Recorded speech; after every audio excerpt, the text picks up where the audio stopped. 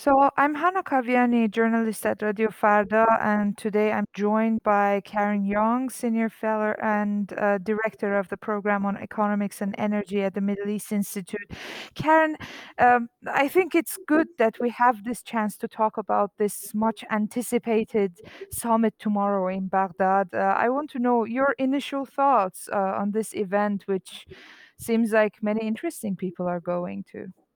Absolutely. Well, thank you, Hannah. It's really great to talk with you. I think this conference tomorrow in Baghdad, it's really the conference of our times, right? It has all of the elements of the big issues of the day.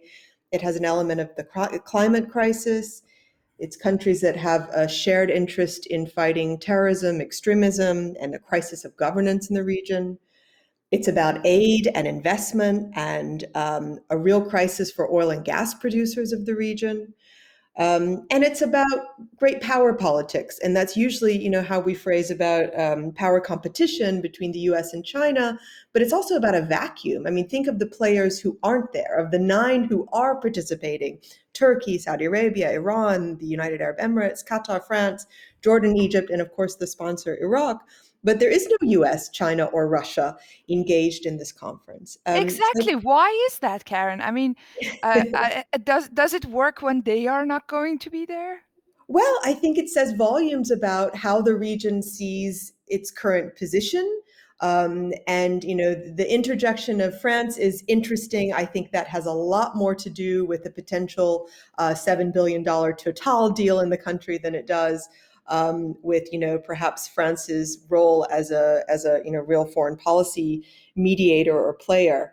So this is about, governments feeling like they have to de-escalate, they have to kind of take matters into their own hands, feeling quite insecure about the role of the US in the region, particularly this week after the debacle of the US exit in Afghanistan. Yeah, I think it's very symbolic of the moment we're in. And I don't think it means that tensions or disputes have gone away. And so de-escalation, not that the issues are gone, but that there is a willingness to engage in diplomacy and not, with rose-colored glasses on, with an ability to make deals, right? An ability to, to find areas where, there can be advantage. But even, when we talk about aid and potential investments, and that's certainly what the Iraqis want, um, these are countries that are basically, many of them, in the same businesses, right? So they are competitors.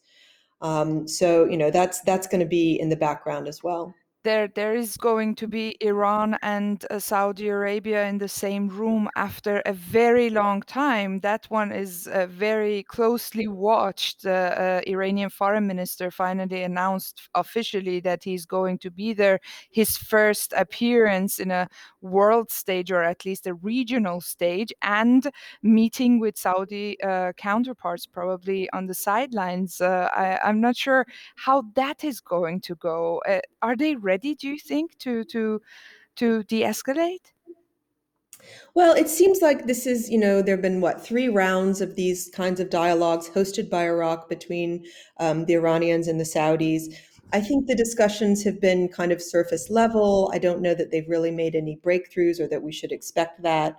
And keep in mind that the Iranian foreign minister, his background is that of, apparently being very close to General Soleimani. So, it's high tension, it's high stakes. So I would, just the fact that there is dialogue, I think, is the breakthrough, and not really more than that. But let's see. I don't know. I'm because inside Iran they're trying to. I got a sense in the past days that there would be a bit of downplaying of this Baghdad summit, saying that yes, this is about Iraq and this is not about Iran and Saudi Arabia. It's also a lot of speculations as to if there is a readiness for Iran. But obviously, it's clear that Iran is going to look at the region in a different way, maybe comparing to the Rouhani government. It's going to be more of a IRGC oriented approach when it comes to the foreign ministry of President Raisi. So it's being interestingly watched how Iran is going to play during this conference and on the sidelines of it. I'm sure. And, from my focus, I think more about the economic interest. And here, Mhm. Iran is under tremendous pressure. And the competition, if the Total deal goes through, it's the construction of a 1 gigawatt solar project, so electricity in Iraq, water in Iraq. These are deals that are being done where Iran has traditionally had a big role there and an economic stake that it Yeah. may be losing. Less dependency on Iran. Exactly. Thank you, Karen. I think we can wrap it up now, but let's see what happens after the Baghdad summit. It was nice talking to you. Thank you. Really good to talk to you as well.